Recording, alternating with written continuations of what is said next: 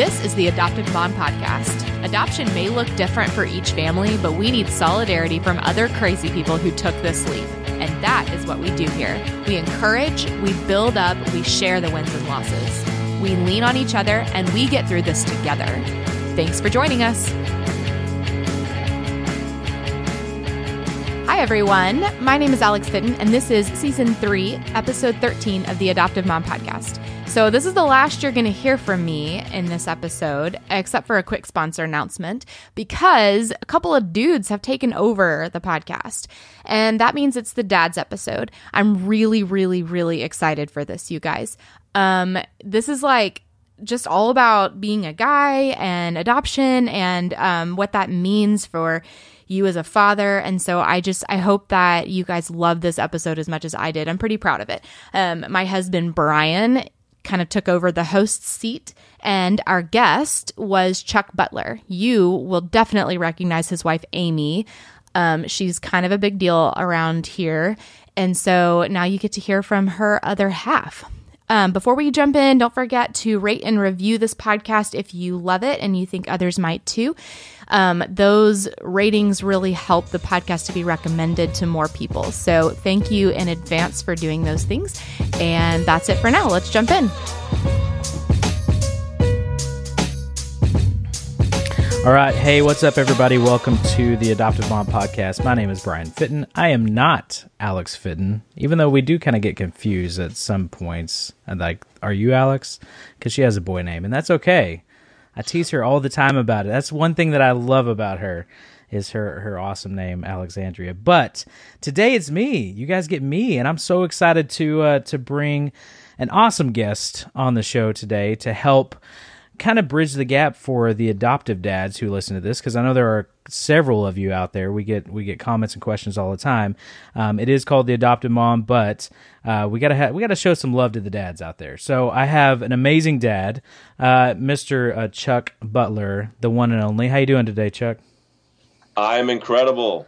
That's I'm excited awesome. to be here. That's awesome, man. I'm pumped to have you because we have taken over the show. And this is exciting. This may be a once in a lifetime opportunity, so we got to make sure we do it right. Is that okay? Dude, let's do it. Let's rock this. Awesome. Well, hey, so Chuck, I know Alex introduced you a little bit in our intro, but I want to make sure that you can kind of go over basically who you are, who your family is, and then kind of a recap of your story here. Yeah, so my name is Chuck, and I am married to Amy Butler, who has been honored to be a part of this a couple of times with the Adopted Moms podcast. She's a 2-time guest, I think, right? Yeah. Yeah, and she got her own meme. She did. We were talking about that before we started recording. Yeah, okay, if you want, Chuck, I will meme you after. We'll figure out something. We'll make it happen here. You got to have higher meme standards than me, but So Amy and I have been married almost 14 years. We have 4 children. We have 2 biological and 2 adopted. And we have 1 in middle school, and we have 3 in elementary school. And so 2 boys, 2 girls, all over the place. But, you know, it keeps us energized and keeps us young. And, man, it is quite the journey doing this with Amy, but man, she is the best to walk alongside what we're doing. Absolutely. And for those of you that want to jump back and hear really in-depth their story, Amy has been on the podcast, and we'll put in the show notes links to her episode as well. But yeah, Chuck, so what we want to do is obviously see from an adoptive dad side of this. And so what we're going to do, we have some questions that I had for you just as myself as an adoptive dad. And then, you know, obviously talking we kind of have this kindred spirit because we're going through the fire together with this and helping these kids that are coming from hurting places. And we obviously want to be strong and lead them in the correct path, and that can be hard sometimes. So we have kind of some discussion topics, and then we reached out to our Facebook family and Instagram family to kind of get more questions around this topic and things to ask you and for us to discuss. So we're actually going to jump in those as well. So if you guys don't know, you can follow, obviously, the Adopted Mom Podcast on Facebook, and we try to do this from time to time to really get into some of the nitty-gritty when it comes to this adoption journey. So, Chuck, if it's all right, we can just jump right in. Yeah. Awesome. Awesome. All right. So one of the first questions that when Alex and I were talking about this that came up for me as an adoptive dad is that really that protective nature as a father, to be the provider, to make sure that, you keep evil out of the home. We put up fences and stuff, and we want to do everything possible to protect our kids. And a lot of times what happens is, when we invite others into our home, strangers, and I say that loosely, obviously, these kids they're not our own.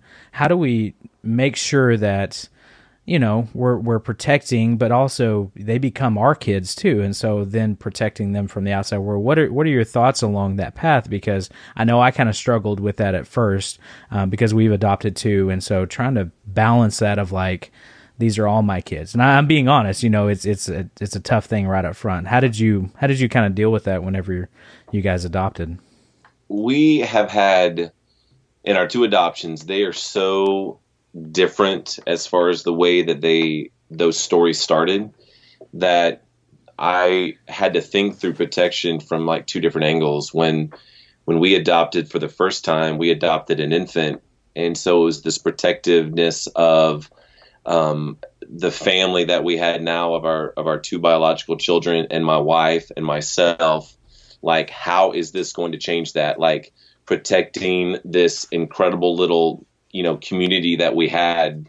And so it was a protective nature of making sure that I wanted that to fit in and just it to be seamless. And as that child grew and, got older, it seemed like because of being able to get him so young, I was less and less worried about that type of protection, of protecting this little 4-person entity. And now I was protected, trying to think through, okay, he is such a part and integrated into our family. We're now this 5-person entity. Now I'm protective of that the exact same way I was protective of the 4-person entity, because we just got him so young and we were able to connect and bond and attach with him from such a young age.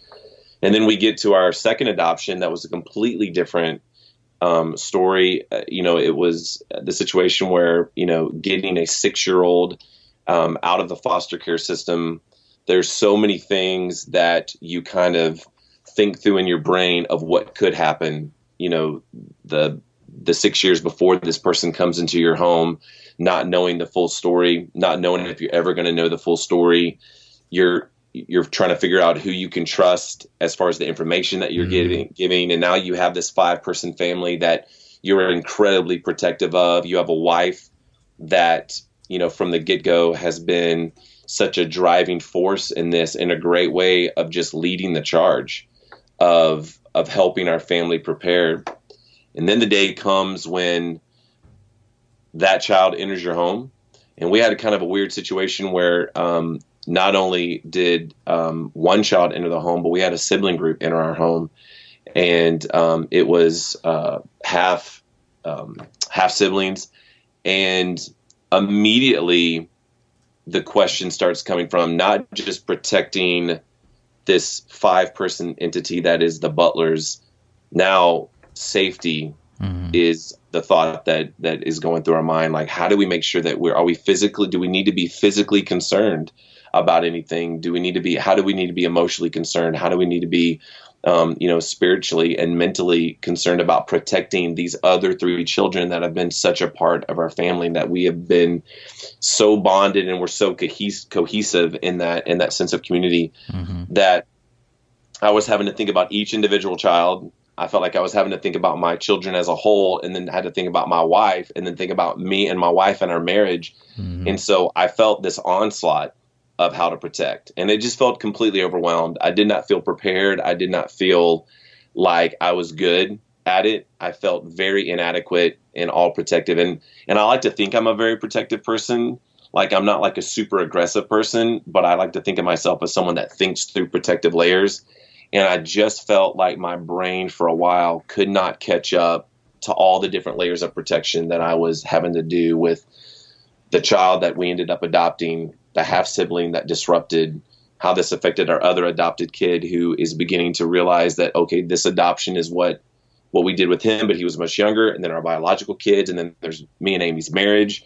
And then there's me as an individual, Amy as an individual. It literally felt like I felt not psychotic, but I just kind of felt like my brain is not able to wrap itself around this whole situation.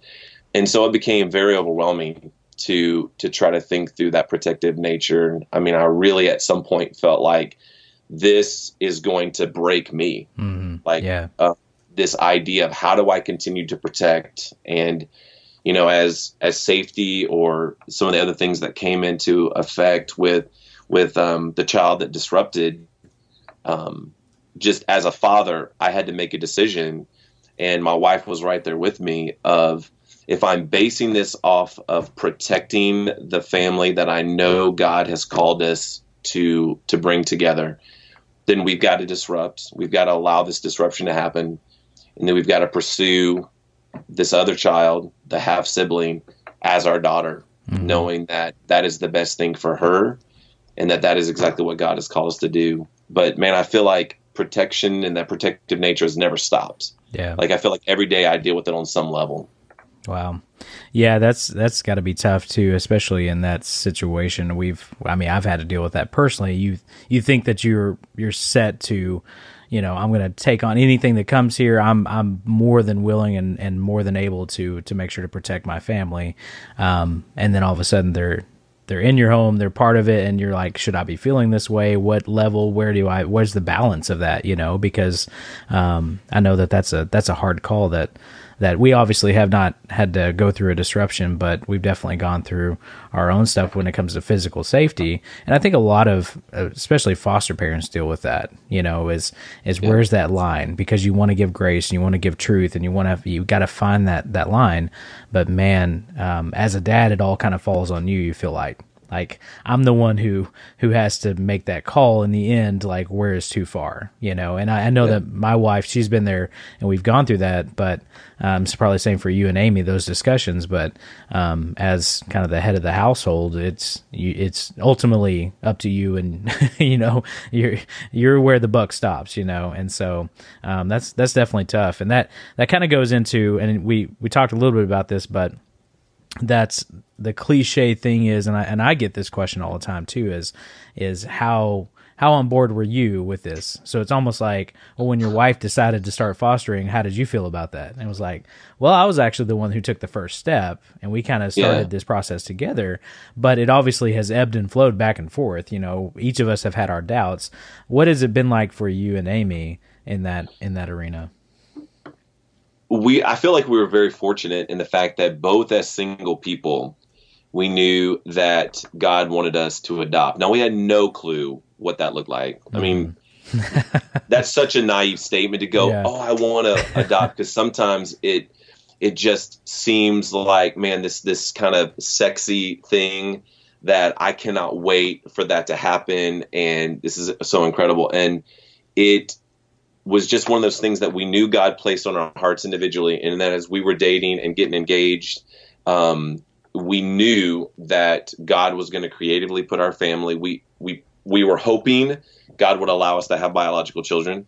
But we knew that it was always first priority for us to kind of knit our family together through biological children and adoptive children. Mm-hmm. So going into marriage, I mean, we just didn't know what the order was going to be. Like at one point we were like, hey, we're going to go biological and adopted. And we thought we had this little like algebraic formula as to how we were going to do.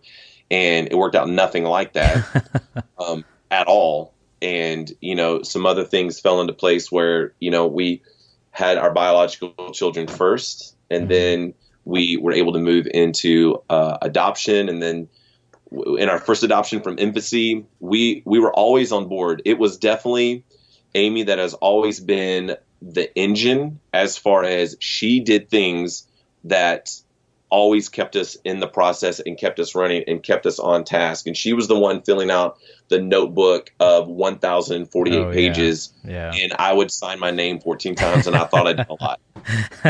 She was always that drive of making sure we got everything in on time and doing everything. But it was never a sense of her having to drag me along. We always knew, but her passion and heart allowed her to do things and to do them in such a way that it was easy to come up alongside that and always walk with her through that. The foster care, I think the best thing that someone ever told me was, it's not going to be like your first adoption through an adoption agency and getting an infant. And I'm glad somebody told me that, because I was clueless. I mean, I really didn't know that much about the foster care system at that point, or even how that worked, or this mythical phrase of foster to adopt. What does that really mean? And all the stuff that goes with it. And so luckily, you know, because of what Amy does, she had a level of knowledge that actually helped lead me in that. And instead of her having to get me on board, I just felt like I was playing catch up with the amount of knowledge that she had about it. And I would say that it was her passion and energy that really got us prepared, but she never had to get me on board. It was always something that we knew that was always going to be a part of it. Once we got into the process, we knew that as we were going through the call and as we were, you know, working with Project Zero, we always knew that somehow it was going to be interwoven through that foster care system. So I was very fortunate that I never had to be like bribed or convinced to do this. It was never the kind of thing where you're going to do it because I want to do it. It was, we were completely on board with it. And, you know, that has made everything that has come after both adoptions so much easier. Not easy, but so much easier. Yeah. In the fact that we have always been right beside each other walking that path. Yeah.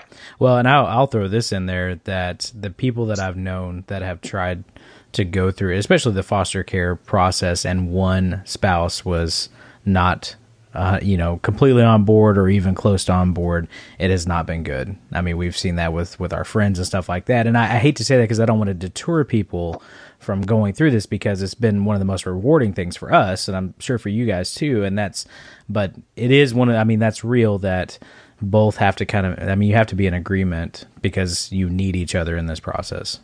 Yeah, and I don't even think that you have to be the same level of passion about it. But I think if you want to get super spiritual, which kind of annoys me at times, but I mean, if it's a calling, sometimes passion wanes in your calling. And we always knew that God had not released us from that calling. Like, that was something that we knew we were doing. And so I might be super pumped about it at one point, and Amy may be at a different place, or she may have been just, you know, about to run through a wall. And I was like, do we really, you know, why don't we let those background checks, you know, slide for a little bit? Or, you know, or why don't we let some of this stuff lapse? You know, it was always that kind of thing where even through all of that, I don't know how we would have been able to have been as much of a unit if we weren't on the same page doing it. And so, man, I think that anyone that is not on the same page, they've got to get really curious before they start taking some of these steps. And, you know, thinking about a protective nature, think about protecting the family that's going to change, or the family that's going to be added to, if you're not on the same page. You know, there's a protective nature of protecting what you don't know also, and protecting a year down the line and a couple of years down the line. So we were, it was very good that we always knew that we wanted the same thing. Yeah. No, I think that's great. And that obviously goes back to the previous question of, especially that marriage, protecting that piece of it, because we've actually seen friends who've have had marriage struggles because they weren't on the same page. So I think that's great advice.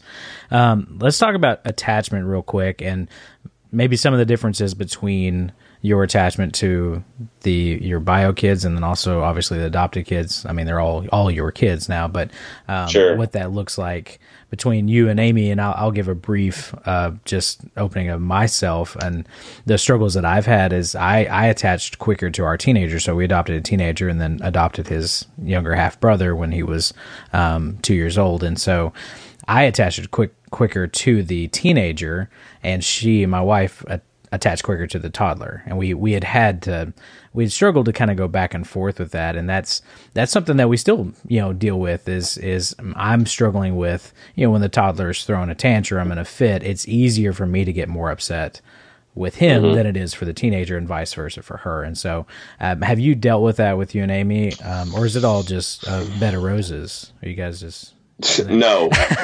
I mean, honestly, when I hear stories that are beds of roses, it can be really frustrating, at the core of who I am. 'Cause I'm like, man, I'm not calling anybody a liar, but that is not our story. Yeah. The bed of roses has not been the story. There are times where it's been a struggle, with our biological kids, because, they've had to adjust. Yeah. I mean, that they go from a situation where it was them, and then this tiny little baby comes in that we're, trying to figure out what this world is about with him. Mm-hmm. And then, we wait several years, and then all of a sudden there's, this person that's not a baby, still super young. And the attachment has been one of those things where I just feel like I don't know what I'm doing sometimes when it comes to attachment. So many things feel so natural, obviously with biological children. I mean, you're there at the birth, and,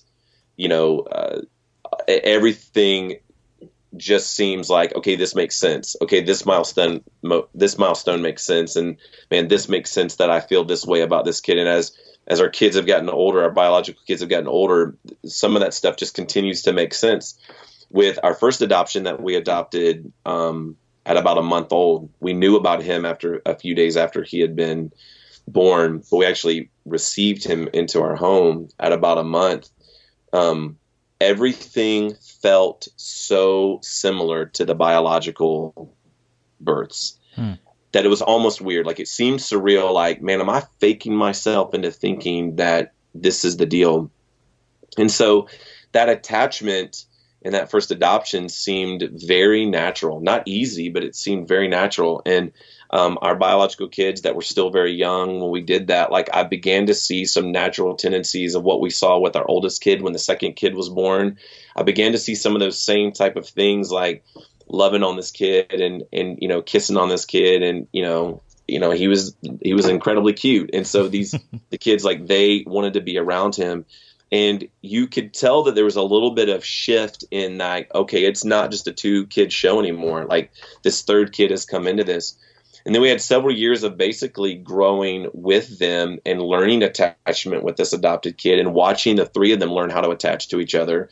Watching Amy and I feel like we have this almost natural sense of attachment to him that almost, it didn't seem surprising, but until you go through it, I was very shocked to some degree about how just easy it was to feel that attachment. And then, when we decided to go through the foster care system, you just don't know what, getting a sibling group at that point, attachment was very difficult. It was very challenging with the sibling group that were older coming in at, like kindergarten, second grade.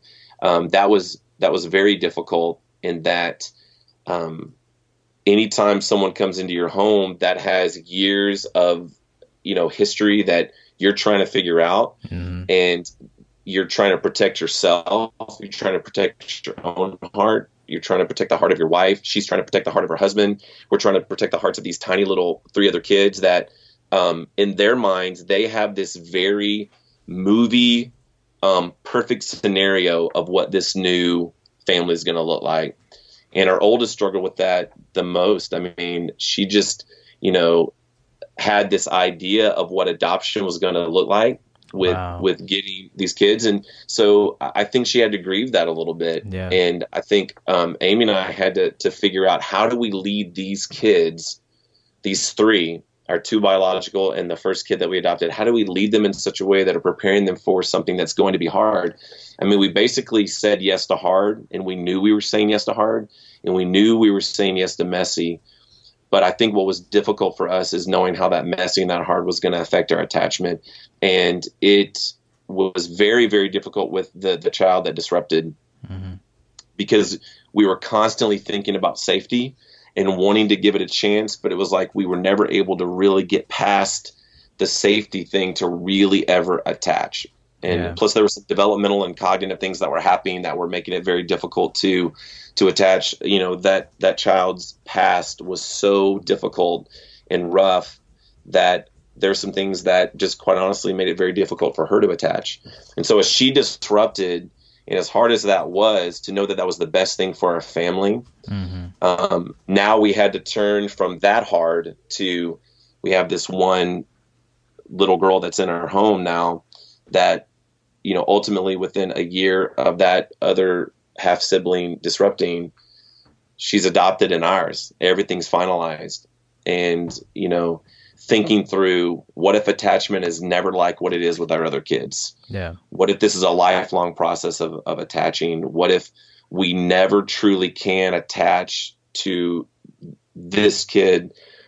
Man, those things began to get really like puzzly and jubbly, and, you know, just, you felt like you're juggling things in your head that are like, why am I dealing with this? Like this seems so hard to try to figure out. And so attachment stressed me out, man. Like it stressed me out. And then watching our older kids learn how to attach to this brand new adoptive kid that's come in through foster care. And, you know, when attachment breaks, or when attachment is not easy, or when attachment is not even good, it provides stress to think, how as a dad can I make this better? Like, how can I help my kids in pain? Yeah. Because they're grieving this idea of this perfect idea of what this adoption is going to look like. This little girl that has just come into our home, she's very glad to be in our home, but she has no clue how to attach to this family. And so, man, I always felt like it takes like this doctoral thesis amount of work to attach. And I just feel like I'm in elementary school so many times trying to do it. And I think that as we have learned how to attach, we have learned through each kid better what that looks like for those kids. And I think that, you know, my wife and I, you know, it seems like we do really good at attaching in some areas, and then one of us is getting it right in one area and one of us is getting it right in other areas, and we're not doing so great in other areas. And so I think for Amy and I, we've just tried to be real, normalize and make margin and space for the fact that we're just not going to get it right all the time. Yeah. We just have to be supportive with each other, and we have to just realize that if Jesus has called us to do this, then we've got to be okay with thinking through, what if it's never exactly what was in our mind when we were filling out the paperwork? And because it's not what we thought when we were filling out the paperwork, but it's exactly what we know we're supposed to be doing. And saying yes to messy, and saying yes to hard, and saying yes to pain doesn't always make attachment easy. But, you know, as we have worked toward it, it's always worth it. You know, even when it's hard, it's always worth it.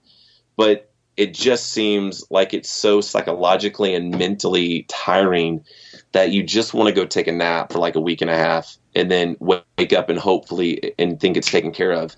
And it's just never been like that for us. It's always been effort. Yeah. And sometimes it's not been hard, but it's always been effort. Yeah. And it's always been something that we've had to work toward. And sometimes it seems very natural with one child, and sometimes it feels very unnatural.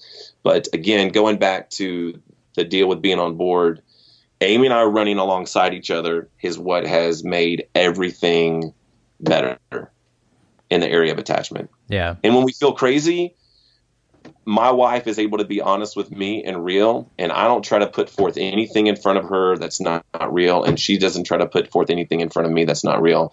We're not trying to out-parent the other one or out-attach the other one. We're just trying to be real when we struggle. Yeah. And it has made this journey. I don't feel crazy or insane because there's a level of truth that we've been able to share with each other. Yeah. My wife and I joke about that it's kind of an us versus them mentality sometimes. It's like we have to be on this, like, are you ready to go attack? Like, all right, game, all right, go. Like, break. And but it really is that to kind of survive some of these situations, especially in that attachment world. And it's very interesting because we recently had a friend of ours who I say an acquaintance and had really struggled with them saying, they said, well, I just assumed that the attachment was just super easy and, you adopted, like, they're your kid and everything's great. And it's like, well, there's a lot of stuff that really, the backstory and the baggage and just all the stuff that comes with it. It's just, I mean, in this world life in general is not easy, and even some bio parents or bio kids you have trouble attaching to. I have friends whose real parents had troubles attaching to them, so it's not just a natural thing, and I think that's important for people to understand that it does take some work, but in the end it is worth it. Like you said, it's completely worth it, but it does take effort sometimes. So I think that's great, and time. True. I would just say don't ever put a timeline on it. You can't put a due date on when you think attachment is going to be completed. It just is one of those things. And every time you hear someone's story that sounds like they attached early, don't assume that that's the norm. Yeah. I think every situation is individualized and has context. And, I think that if you can find some adoptive parents that you're willing to be real with and you can accept their real, that is a support system that helps you maintain this sense of, okay, I can see the wins in what God has called me to do. Because if you feel like you're the only one that's not winning, you can feel like a failure. Oh, yeah. Yeah. But absolutely. If you are able to get with some people and be real, and luckily I've got someone in my life that, I'm able to be really real with, and they understand when I say this has been hard. They don't think I'm a bad parent. They don't think I'm crazy. They don't think I'm the only one. They're able to go, dude, I just dealt with that 2 weeks ago. Yeah. I know exactly what you're talking about. And so hearing it normalized and making space for that, man, it just feels it honestly in just a real super smart way. It just feels really good to hear those things from someone else, to know that you're not the only one. Yeah, absolutely. No, that's fantastic. Yeah. And it's interesting too, just how different our stories are, that especially going back to the attachment piece, that everybody's story is going to be completely different. Sometimes you are going to find those people that go through the same things, but I think it's awesome that every story is not just, hey, they were a baby and we attached easily, or with, like I said, in my situation where that was hard for me, and so obviously everything is going to be completely different sometimes, and so I think that's good. That's good. And when you talk to people, like, hopefully what everyone understands when they hear me and Amy's story is they understand that our story is valid, and we want to validate their story, and we want to hear them and get really curious, because often we don't get curious enough with ourselves of why we're where we're at. Yeah. And if Amy and I weren't constantly getting curious with each other as a spouse, this would probably be a lot harder. All right, guys, I hope you are really enjoying the conversation with Bryan and Chuck, and we'll get back to it in just a second. But first, I wanted to remind you guys of a couple of things. Just in time for the holidays, I have a special discount code for y'all, and it's with the Family Seal Company. Now, I know you guys have heard me talk about them before, and we did a giveaway with them back in November for National Adoption Month with their adoption t-shirt. It's an original design, super cute. I have it in hot pink, of course. And now that the winner's already been chosen, we decided to just keep the party going and offer you guys 20% off on your entire purchase, not just the adoption t-shirt. You have to use the code AdoptiveMom. So definitely go do that. The Family Seal Company, you can find them all over social media and go to their website. The show notes will have the specific link, and get to shopping. You'll definitely want to have a few of those wrapped up under your tree for people this year. Also, you guys definitely are going to want to sign up for my email list. Now, back in November, my giveaway for signing up was a free Adoptive Mom Podcast sticker, and they're super cute. My giveaway for this month is a sensory gift guide. So all of your kids that have sensory issues, whether they are sensory seekers or they are opposed to sensory stuff, you're definitely going to want this gift guide. It was written by an occupational therapist. It has links in it. It has a special like Amazon list that you can just go through and click, put it all in your cart and be done with it. And stay tuned because we're going to have a giveaway with that too. So go to theadoptivemompodcast.com/email and sign up now. Okay, let's get back to the show. Kind of jumping into the next question here, changing gears, but as a dad, how do you balance? I think sometimes I'm amazing at balance, and then sometimes I just literally feel like the worst person in the world. Mm-hmm. I think that what happened for me when adoption became a reality is I realized that I did need, well, first off, when my wife and I first got married, my wife made it very, very clear that I was working too much and that it doesn't matter if I'm called to ministry, don't be an idiot. Yeah. Literally she was like, don't be an idiot. Just because God called you to the ministry, God didn't call you to 90 hours a week. Yeah. And so, she made that very clear about 3 months into our marriage that I better figure out a way to be a lot more wise in the way that I do my job. Mm-hmm. And it was really, really good to be confronted with that. And so I think that as we had biological children, I was able to be confronted with that again. Okay, how do I continue to become wiser in how I balance?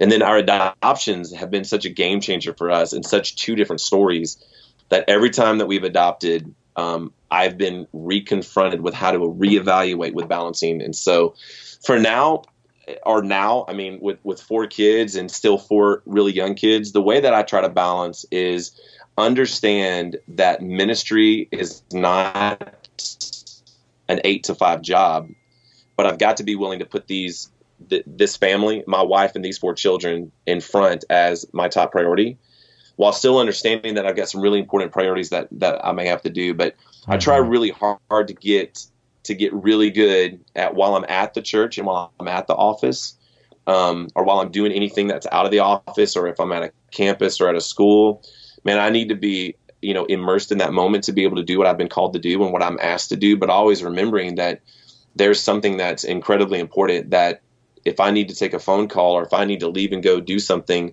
that is part of what I'm being called to do. And when I get home, man, I really try to just be home. And that is so stereotypical. And I feel like we as ministers always try to say that, man, when I'm home, I'm home.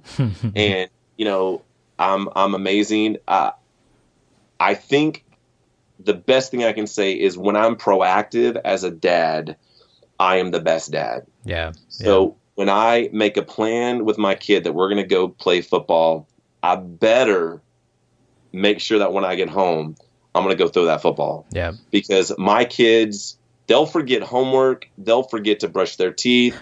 They'll forget to change clothes for 3 days or forget to shower. Yeah. But they will not forget a date that I've made with them. Yeah. And so I think making that stuff priority as much as I can when I'm home, just and making individualized time for each kid and for Amy helps me balance. And then, when we're able to have that time we're all together, like, it's weird. Like, we like to play card games and stuff like that and board games. And man, the more fun I can make that, if I can make that a memory, I want to make that a memory. And so I try to balance the things that we do to see those things become memories. I mean, just tonight we had a dance party, which, sounds like I'm trying to be cool and fun. No, that just happens to be a Monday night. We got done eating chicken and we decided that we were going to do this. And that's part of that balance is instead of going to check my phone, instead of going to, check email, I'm going to take this time right now and we're going to take this 10 minutes just to do something incredibly fun and silly. But my kids are going to remember stuff like that. And so looking at that, I think that does provide that emotional support to know that my kids know that when I am with them, everything about me wants to make a memory with them. Yeah. And memories are a big deal for me just because I remember the things from my childhood. I'm like, that was amazing. And that was such a small little thing. I mean, we didn't have to fly across the world, but I remember that one thing. I'm constantly wanting to do something to make these things a memory because I think that's part of balance. Yeah. And also for what I do is I want to bring my family along the journey with ministry. I've got a kid that's in student ministry right now, which is crazy. But I want my younger kids to be a part. I want the students or the church, I want them to know who they are. I want my wife to be a part, which is a part of balance, where I'm very fortunate that what I do for a living, I'm able to pull them along and have them see what I do and be a part of it.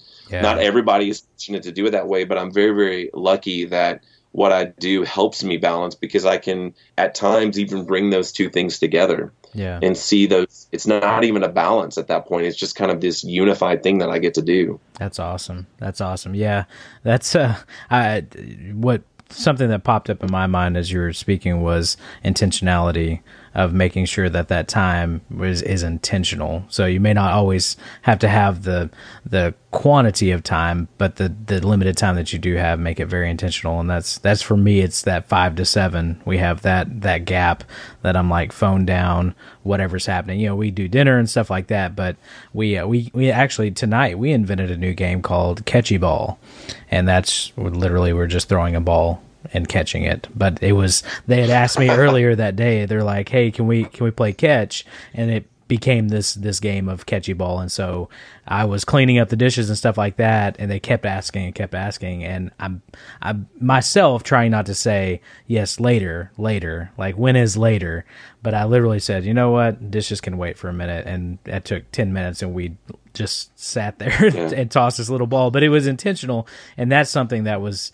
as small as it was, it definitely made a memory for me, you know, when there were more important things to do in your mind. You know, we had to get the kitchen cleaned, we had to get everybody's going to bed, you know, but that moment was definitely special. So I definitely relate with that. I love when I think about balancing and everything, is I try to, and I'm not perfect with this, but I try to think about what's going to excite each kid and then beat them to the ask. Yeah. So when I think about my 4 kids, which are literally as different as you could possibly imagine, every parent I feel like says that. Yeah. But I feel like we're 4 for 4 different, man. And to think about what's going to excite them and then beat them to the ask, it's almost like it makes it even more amazing for them. That's awesome. That I beat them to it. And so I'm not always good at that. Sometimes they ask me, and I'm the worst dad in the world. I'm like, literally go see if your mom wants to do that. Or like, I just am like, listen, I'll get to that in 15 minutes, knowing that they're going to go to sleep and I'm going to forget, and it gives me another day. But I want to try to beat them to that exciting thing, because I think it tells them that, man, dad, he's in this, man. Like, he wants to have fun. And then I like to be really competitive, so I like to talk trash to him, you know, and I still like to beat him, even though they're like half my size. That's right. That's it. So me and I feel like the future me, because we obviously have the toddlers, and so future me is not going to let anybody beat me at basketball. I don't care how old they are. Until they reach a certain age, they'll just know that dad is the best basketball player in the world, and no one beats him. So I don't care if it hurts their feelings or not. They're not gonna beat me. So, but anyway, that's another topic for another day. So, hey, so I want to jump in real quick to some of these listener questions, and we'll kind of go through these. And obviously, we had some great stuff come in. So, Chuck, just kind of rattle off some answers, and we'll just kind of take it as it goes here. So, first one was best tips for connecting with your children after adopting. I think you kind of went into that actually with this last one of individualized things, but do you have an example of maybe something specific that you did with one of your kids? Yeah, so just specifically thinking about like our adoptive kids, especially when the fact that we adopted, you know, in a little bit older, is, man, just ask a lot of questions, and, you know, and then do a bunch of stuff that you don't really want to do. Maybe initially is just be really intentional to do some stuff that may not make a lot of sense, and don't underestimate how small something might help you connect. Like, you don't have to take a kid on a trip to another state. Like, there are some really small things that I think, one of the things I initially remember is I remember taking the child that we got out of foster care, and we went and had a snow cone, and we sat in the bed of my truck, and I can tell you that she had a blue snow cone, and we were sitting in the back of our truck. And that is something that we can remember, and we connected in that way. And this was right after this is during the hardest challenge part of this, when the last thing I really wanted to go do was go get a snow cone at that point. Yeah. But man, that small thing sticks in my mind of how important that little thing was to connect. And so I think there's probably never a time that you need to be more intentional than right after, because it kind of develops that habit of being intentional. And then, another tip, and we definitely weren't perfect with this, but, find things that develop habits, like the way that we pray with our kids, the way that we pray with them before school. And again, not to sound super spiritual, we're not 100% with all that stuff, but like, I love the fact that when we say a prayer, there's a part of it that they repeat and that they just know, and that, like, if anybody walked up to them and said that prayer, they would know what to say. And so that's just a little thing that helped us connect. Even when you can connect even when you don't feel completely attached. Yeah. And because connecting is a process. And so, man, for me, the biggest thing I've learned is just keep doing it. Even when it's hard, just find something that you feel like you can do. That consistency. That's great. Yeah. That's great. So you hit on this a tad, but what are your best tips for finding mentors who have similar adoption stories as you? Well, I feel like the word finding makes it sound like I would have gone out and been really wise and smart and be like, will you please mentor me in the art of adoption? And I didn't do that because I didn't know what to do. Yeah. Because sometimes when you talk, you really think that you sound like the worst person in the world. Like, man, this is really hard. And, you see some of these stories where you feel like, well, gosh, that person's so much better than me. Can you please just go talk to that person?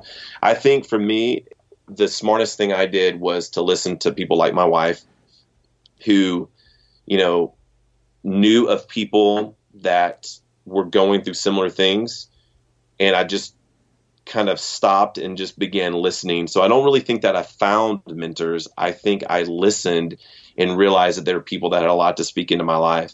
And so I think that I just decided that there were some people I wanted to do life with, because their wisdom and their journey brings life to me, and help me. And so it's hard for me to say the best tips for finding mentors. I would say this: listen to people who have a story to tell you, and listen to their stories, because there might be some stories you're going to go like, I literally don't understand what this person's talking about. Like, you might even think, I hope I do better than this person, or I don't know what you're going to think. But I think the more I listened, I began to hear this voice that was like, man, that's a voice that I know that I need to listen to. Yeah. And it's almost like Jesus was just making it super clear that he was kind of clearing the rest of it away and being like, that's a voice I want you to listen to. Yeah.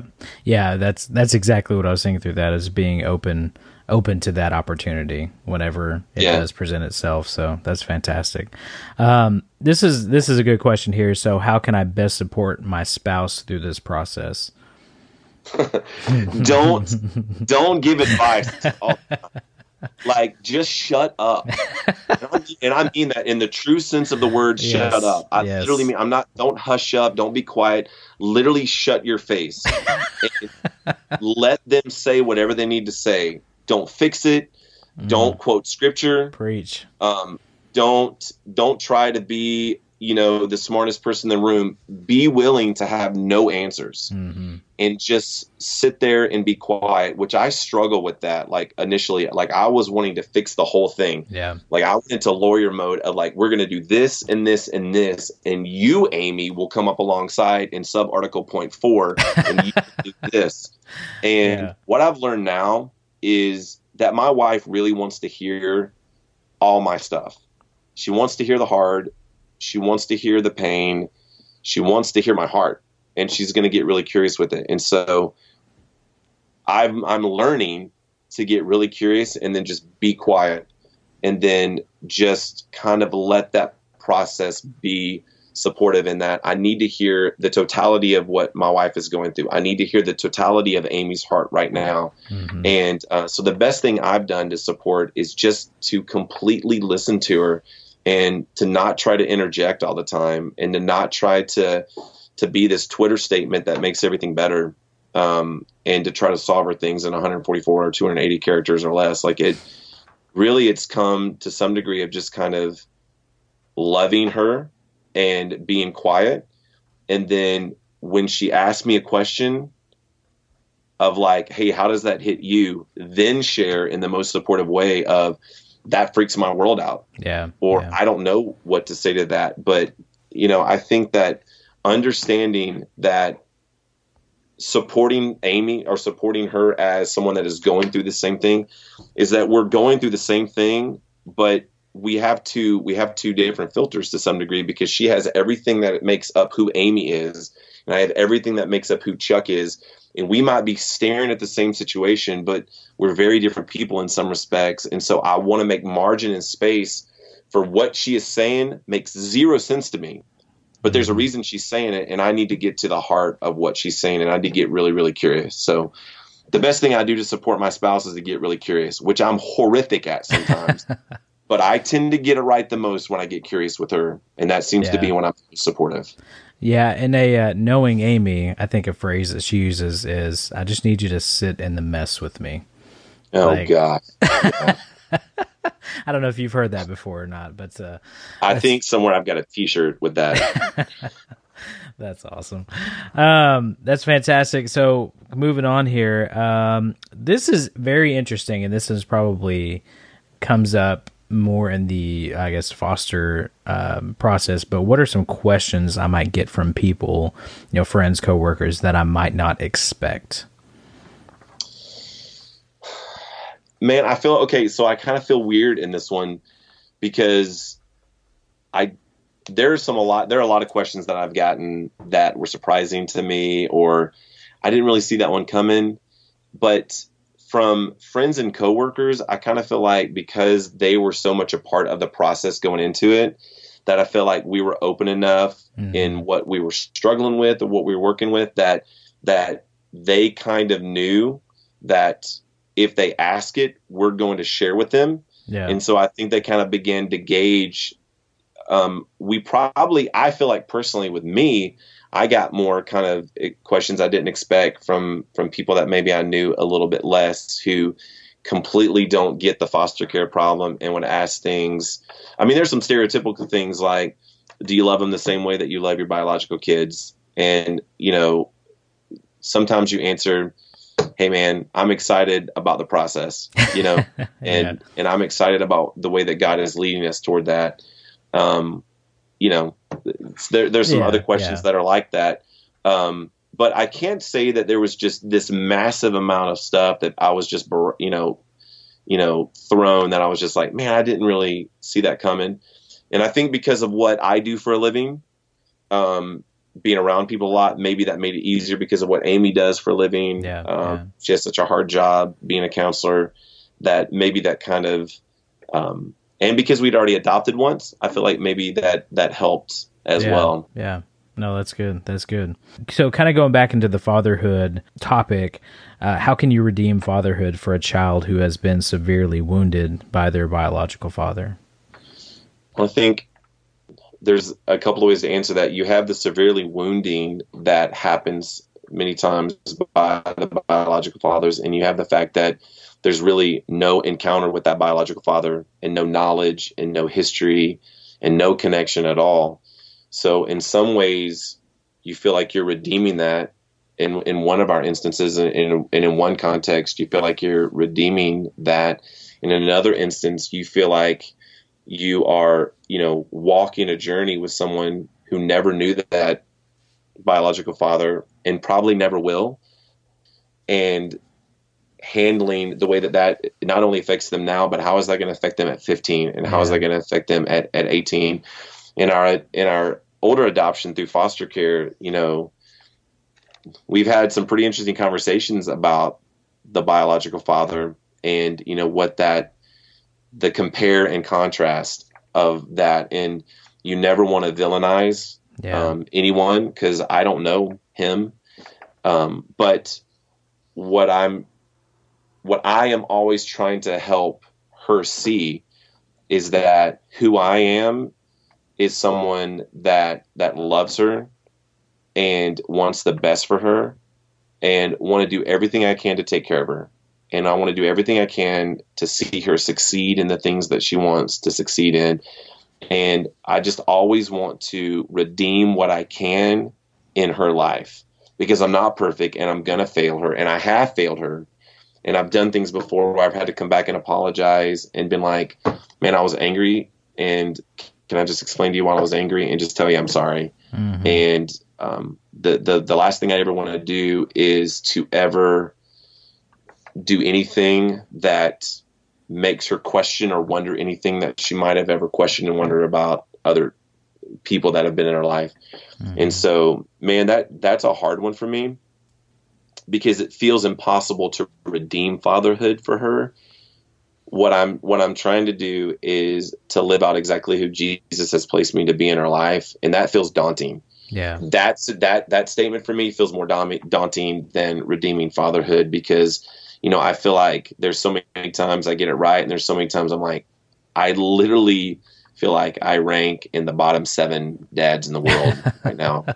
And, I want all 4 of our children to look and go, look, that dude is not perfect.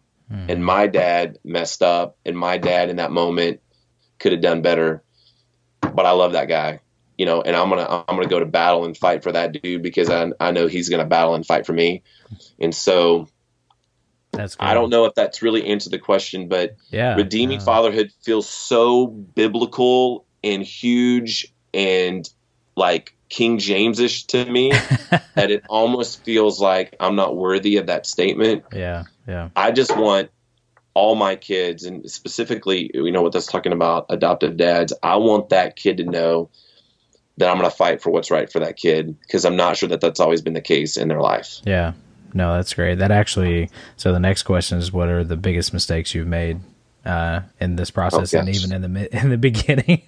You kind of teed yourself up for that one. So I feel like the biggest mistakes I've made was the first 7 days in home in the second adoption that we did. I feel like the first week was just one 7-day mistake of me trying to figure out how to handle this, and constantly just questioning and anger and mad, and almost to the point of I'm speechless and not knowing what to do. And so I feel like my mistakes were to some degree blaming a small child for the fact that this behavior is coming from 6 years of not having much stability. And so I'm blaming a kid when the truth is it's not really that kid's fault. Yeah. And, the biggest mistakes are, sometimes the biggest mistake has been just yelling and saying exactly what's on my mind. I think the biggest mistake I made in the beginning is verbalizing what was in my head. And there's no way that she was ready emotionally to hear truth in that context of frustrating being brought out. And, I never said, anything just incredibly inflammatory, but I feel like my mistakes were just not knowing how to deal with that situation in the time, especially in the first 7. Like, I literally am having these thoughts of the first 7 days. We're triggering now for you. Sorry, talking about wanting to have a reset and a do-over, and feeling PTSD over that to some degree. Yeah. And I think also I didn't check in with my other kids enough, and that was another mistake in the beginning. Is so focused on this new challenge, and I didn't always feel like I did a great job checking in with the other people that were in my house, including my wife. And so I would say the biggest mistakes I made were saying exactly what was on my mind, and not checking in enough with my teammate Amy and the other 3 kids that were in my family. Yeah. No, that's good.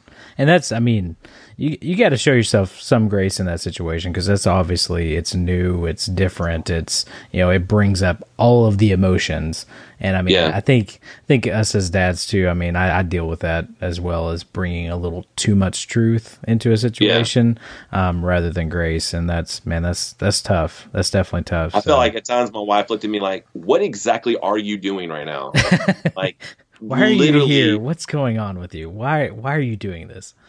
Yeah, I feel like I got a lot of pointing to of just leave the room right now. And why don't you go take a walk, or, why don't you go outside and just sit somewhere? I don't care where you sit. Just go sit somewhere and just don't be in this area at right time. So I feel like some of the smartest things I did during that is maybe follow some of those directions and just kind of let the smarter parent deal with the situation at that time. So this is, again, another tee up into the next question. So how did you handle frustrations with the DHS process? Man, I don't know how to answer that question. I think that we met a lot of people that are fantastic. Yeah. And just such a hard job who are making it possible for adoptions like ours to happen. And I think when you do what they do for a living and the amount of messy that they actively pursue and walk into, it's never going to be perfect, most likely.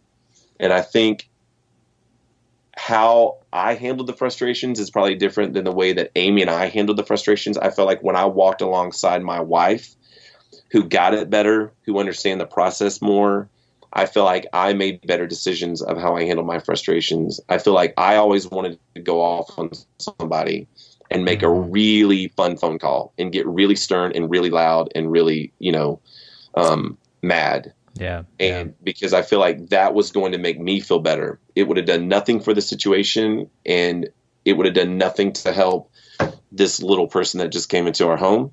And it would have done nothing to help me and Amy's marriage. It would have done nothing to help anything. And so I think what we did was always try to not knee jerk. And that helped with the frustrations. Now, again, some of the frustrations are from a place of protection. You wanted to protect your wife. You wanted to protect us as a couple. You wanted to protect our kids. You wanted to protect this little person that has just come into your home. And so some of the frustrations led us to do some things that we had to do for protection, and that handled correctly, I feel like we had to take those frustrations and to do something with them. But I think what I was reminded of a lot is that there are a lot of people that are working really hard to make something very, very messy the best possible situation. And that's really hard to remember when you're upset about a piece of red tape or about an email or about someone who maybe doesn't get you and is talking to you in a way that is like, man, that person doesn't get me. If they just knew me, they would do it this way. Or if I was the only case that they had in their caseload, I know it would be this. But knowing that I'm one of 37 or something like that, I think the smartest thing we did is remember the big picture. But honestly, how we handled the frustrations, I watched my wife, and I feel like I learned a lot by watching her. And the smartest thing I did was when she needed to take the lead, I just manned up and let her take the lead because she was better at it than I was. Yeah. No, I think that's great, man. You're kind of triggering some stuff for me too here, sitting in this. So it is hard, I think, in the middle of it to remember that you are not the only case, that you are not the only one who's dealing with this. And then to hear, obviously, of the people who have a heart for this, who are in it every single day, who are working 60 hours a week to find placements for the kids and to go through this, and then you're dealing with all the red tape that even they can't change, but yet they're the ones who you're talking to. So it's hard not to take it out on them too, And you say stupid things like this. I'm just going to run for Senate. That's what I'm going to do. I'm going to run for Senate. Yes. Or I'm going to be a change. I'm going to do this. This email is literally going to just eradicate this issue, and we're going to bring, whatever. Reform. Absolutely. Preach. Chuck. Hey, I'm voting for you tomorrow. Actually. No. Oh, you're talking about the worst ever. That's awesome. Well, hey, we'll honestly, again, I appreciate you doing this. We'll kind of finish up with this. But what is your best piece of advice or encouragement to adoptive dads who are kind of in it right now, that are in the trenches? What's a word of encouragement you can throw their way? Give yourself the grace and the margin to know that you've got to be in this for the long haul, that you've got to play the long game, that it's okay to not feel the level of attachment that you may think that you're supposed to have. It's okay. Give yourself the ability to just begin to ask Jesus for wisdom. people say all the time, we'll just pray about it. Well, I think that, but I think pray specifically that Jesus is going to give you the wisdom to handle when you don't feel attached. Mm-hmm. And when it's a year or two in and nothing has changed for you, or when it's 4 years in and all you want to do is see that kid the same way. And sometimes that's hard. And so just give yourself grace to be able to kind of walk the journey out and to realize that you can't because I thought it was like, man, 3 months in, let's do this. And that's just not realistic in every context. And so give yourself the grace and the peace and the margin to know that it may be a years long journey for you to be where you need to be. And that's okay. That if you're staying close to the heart of God, and if you are doing everything you can to connect, and if you are following him and doing everything you can to stay connected with him, it doesn't guarantee that it's going to work into a timeline. So just be okay with that and talk to other people who are helping you understand it's okay with that.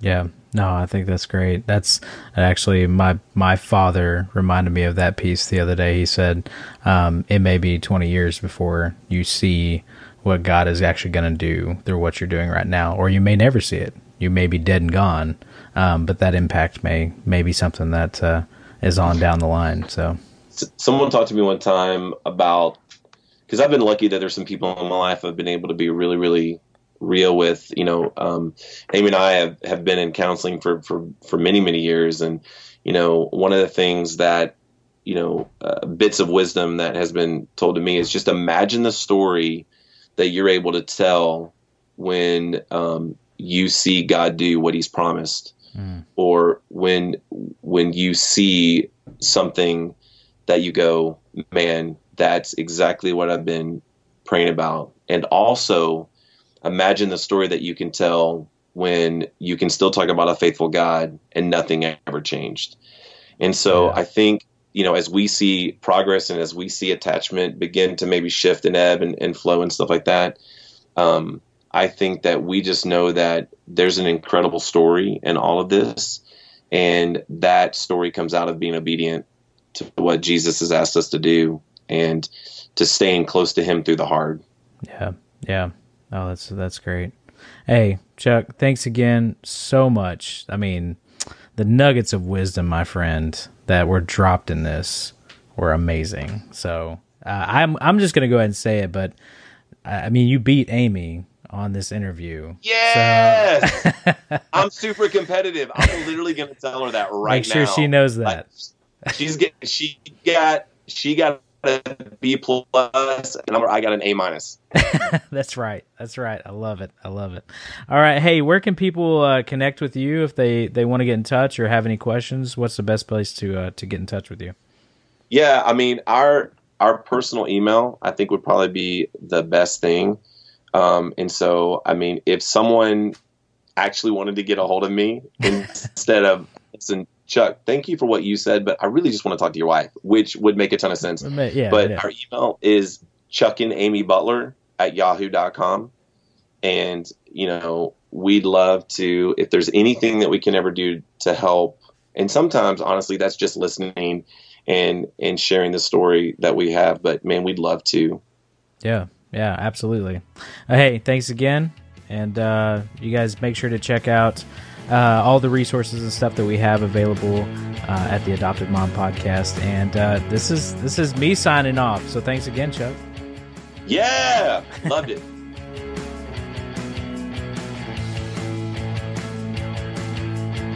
Thank you for listening to the Adoptive Mom Podcast. I know this stuff is hard, and I hope you found encouragement here. Remember, you are enough, and you're doing a great job. God wants to be at the center of this journey, and he is big enough to redeem all of our mistakes. Don't forget to check out show notes and other resources at theadoptivemompodcast.com. Thanks again for listening.